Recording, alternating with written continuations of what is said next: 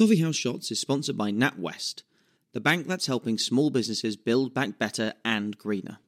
The transition to net zero could create 130,000 new jobs for small and medium-sized businesses. That's why NatWest is aiming to lend $100 billion in sustainable financing by 2025. Find out more about climate support for businesses at natwest.com/climate.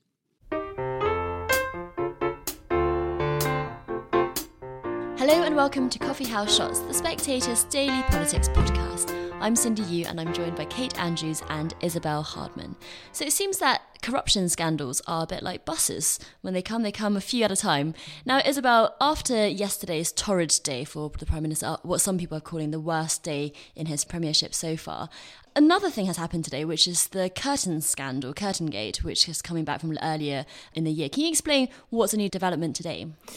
Yes, so many gates. This is the ongoing row about the Prime Minister's flat refurbishment. The Conservative Party has been fined £17,800 by the Electoral Commission for failing to accurately report a donation that paid for this refurbishment. So it's quite complicated, but I will talk you through it as simply as I possibly can. The allegation now is that Boris Johnson told Lord Geidt, his standards advisor, that he did not know who had paid for the refurbishment earlier this year. The problem is that the Electoral Commission investigation appears to contradict that. So he told Lord Geidt in May that he did not know who was behind the flat refurbishment until February 2021. But the Electoral Commission today says that in November 2020, Boris Johnson sent a WhatsApp message to Lord Brownlow asking for more money for the number 11, which is his flat, the number 11 flat refurbishment.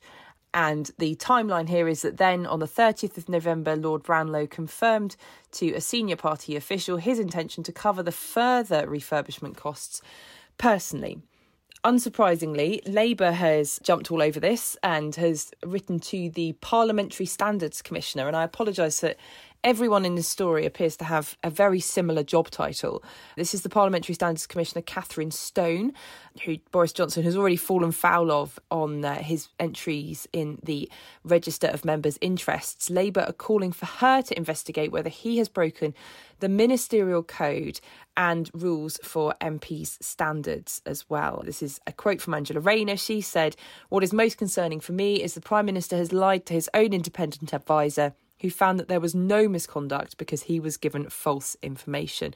So it would, in effect, be reigniting a row that Boris Johnson thought had largely gone away over his Downing Street flat, just as there is an ongoing row over parties in Downing Street as well. There's a huge amount of political trouble over just two buildings, really, in the same street, number 11 and number 10 Downing Street. Now, Kate, let's look at the other side of that, which is the COVID backlash to Plan B that we talked about on the podcast yesterday, but has been growing in the last 24 hours. Can you tell us what the party is doing on that front? So on the Spectator website, you're able to view a list of Boris Johnson's backbenchers who have come out either quite an angry way or in a relatively soft way and said in some capacity, I simply can't support the Plan B measures you're bringing in.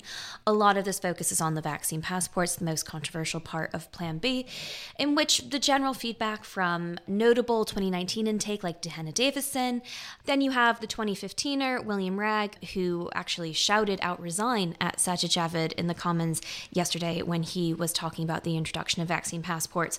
So you have MPs from different takes who are in different ways expressing their frustration. Some of them are a bit more tame, some of them are shouting in the Commons, but the general message is that something that really goes against their understanding of liberty is being ushered in, it's controversial, and it's happening without any evidence. I think the extent to which these measures are being brought in so quickly with quite dubious timing of the announcements, which I know we've discussed a lot on Coffee House, has raised a lot of red flags, because as well as the reasons for why they're doing Plan B now remain sort of under lock and key, the evidence for doing it is also missing. Chris Woody's graphs did not add up with the rhetoric of emergency and we must do something now in the press conference yesterday. And the problem for the Prime Minister is that Curtain Gate, Wallpaper Gate, Party Gate, all the gates, the floodgates are open.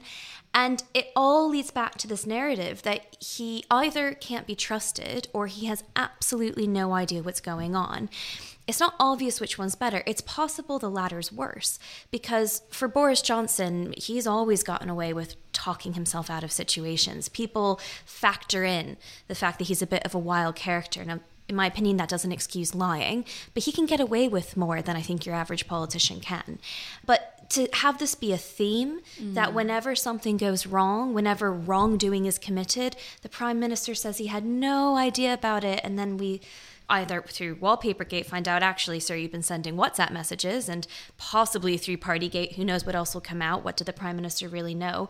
It really whittles away trust over a 2-year period in which people have been sat at home, many people not in a position to put really expensive wallpaper up, who are just fighting for their jobs and their livelihoods, people who were losing loved ones when Number 10 was having their rager. It really is going to grate, I think, even with many of his loyal supporters. It's about how serious are these events combining together at the moment? Because you've had, obviously, headlines saying, really trashing the Prime Minister today, but even people who are not sensationalists, like Paul Goodman of Conservative Home, have said now a no-confidence vote is more likely than not. Is it really that threatening to Boris Johnson's premiership to have these things be happening right now? I think this is the worst storm so far for the Prime Minister.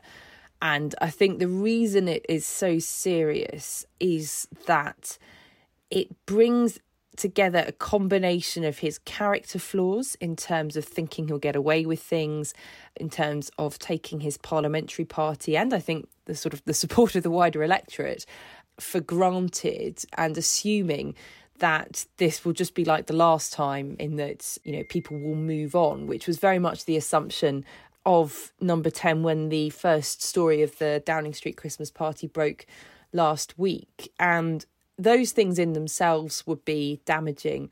But to be asking or expecting Conservative MPs to vote on measures which, as Kate has just outlined, they don't feel there is enough evidence for, they feel are fundamentally unconservative, they are concerned just a continuation of not learning to live with COVID, which is what they'd expected and had been told by the Prime Minister that this country would be doing by now. That's why it's so toxic. Now, Graham Brady is the chair of the 1922 committee, which represents Conservative backbenchers. He is the person who the letters calling for a vote of no confidence go into.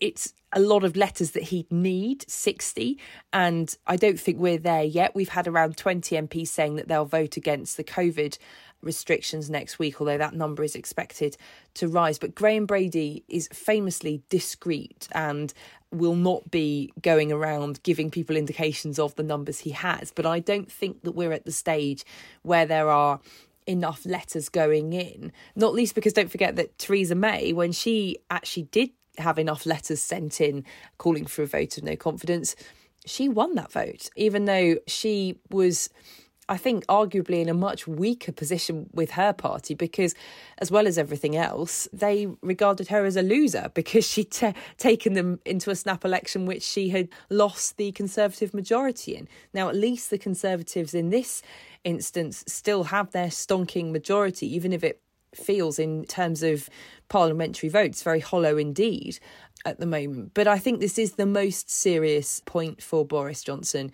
of his leadership so far, and I don't think it's going to get any easier. And Kate, looking ahead to the next couple of weeks before Christmas and just, in January in general, how sustainable do you think the current Plan B rules are? Because they're not quite consistent, as people have been very keen to point out all over the place. And we've heard stories about Christmas parties being cancelled, just of officers' own volitions. So is the government going to have to make them more consistent, make them make more sense in the run-up to Christmas? I don't think the government wants to give any meaningful advice leading up to Christmas because the last thing they want is to be accused of cancelling Christmas yet again. That is such an important deadline for them to get past. So I think to be totally frank, they want the ambiguity right now, not least because, goodness forbid, they actually did try to crack down on parties and socializing. I mean, who in their right mind would turn around and say that they have authority to do that after the revelations from this week? But since you make a very important point, and anecdotally, we're already seeing a lot of small business owners come out and say, this is really bad news. Plan B is going to hurt us badly, even if they're not subject to the vaccine passports, which, if implemented, certainly on a wider scale, are thought to have a big hit on companies' profits. As you say, people are taking the advice and it's hitting confidence, it's hitting consumer and business confidence, and people are canceling their reservations, they're canceling their Christmas parties, and small businesses that were hoping to use Christmas this year to make up for Christmas last year, and the almost 2 years we've had of this now, are finding themselves in a really difficult position. You're already starting to hear whispers, if not slight shouts of support. No indication yet from the Treasury that will be given. But to be honest, if it did, that would be almost a very bad sign for the winter. It would suggest that more restrictions are coming. My fear at this point is because they have ushered in Plan B with... It's not to say that there aren't concerns around Omicron. There definitely are. We don't know a lot. But they're suggesting that they have evidence that isn't showing up yet. The evidence they're saying they have, we're not seeing on the charts in this moment. So if they're going to spin that data in a way that suits their narrative, I worry how else they might spin that, especially if they do decide they want to crack down more, if NHS capacity is looking dicey, and we know it very likely will, just given the winter strain. We are a double vaccinated, now also boosted country, one of the best in the world. We do have that huge difference this year that we didn't have last year. And if we're looking at Plan Bs and Plan Cs and, a difficult winter ahead, it raises really big question marks as to what winters look like in the future. If this is the new normal and whether or not we can tolerate it, especially when we are only getting more evidence. And frankly, we've had a lot of evidence for some time that the senior officials in Whitehall and the ministers and the rest aren't following the same rules as the rest of us.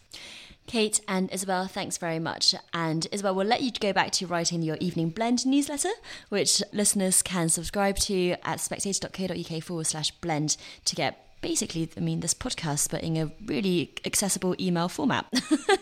Thanks for listening and join us again tomorrow.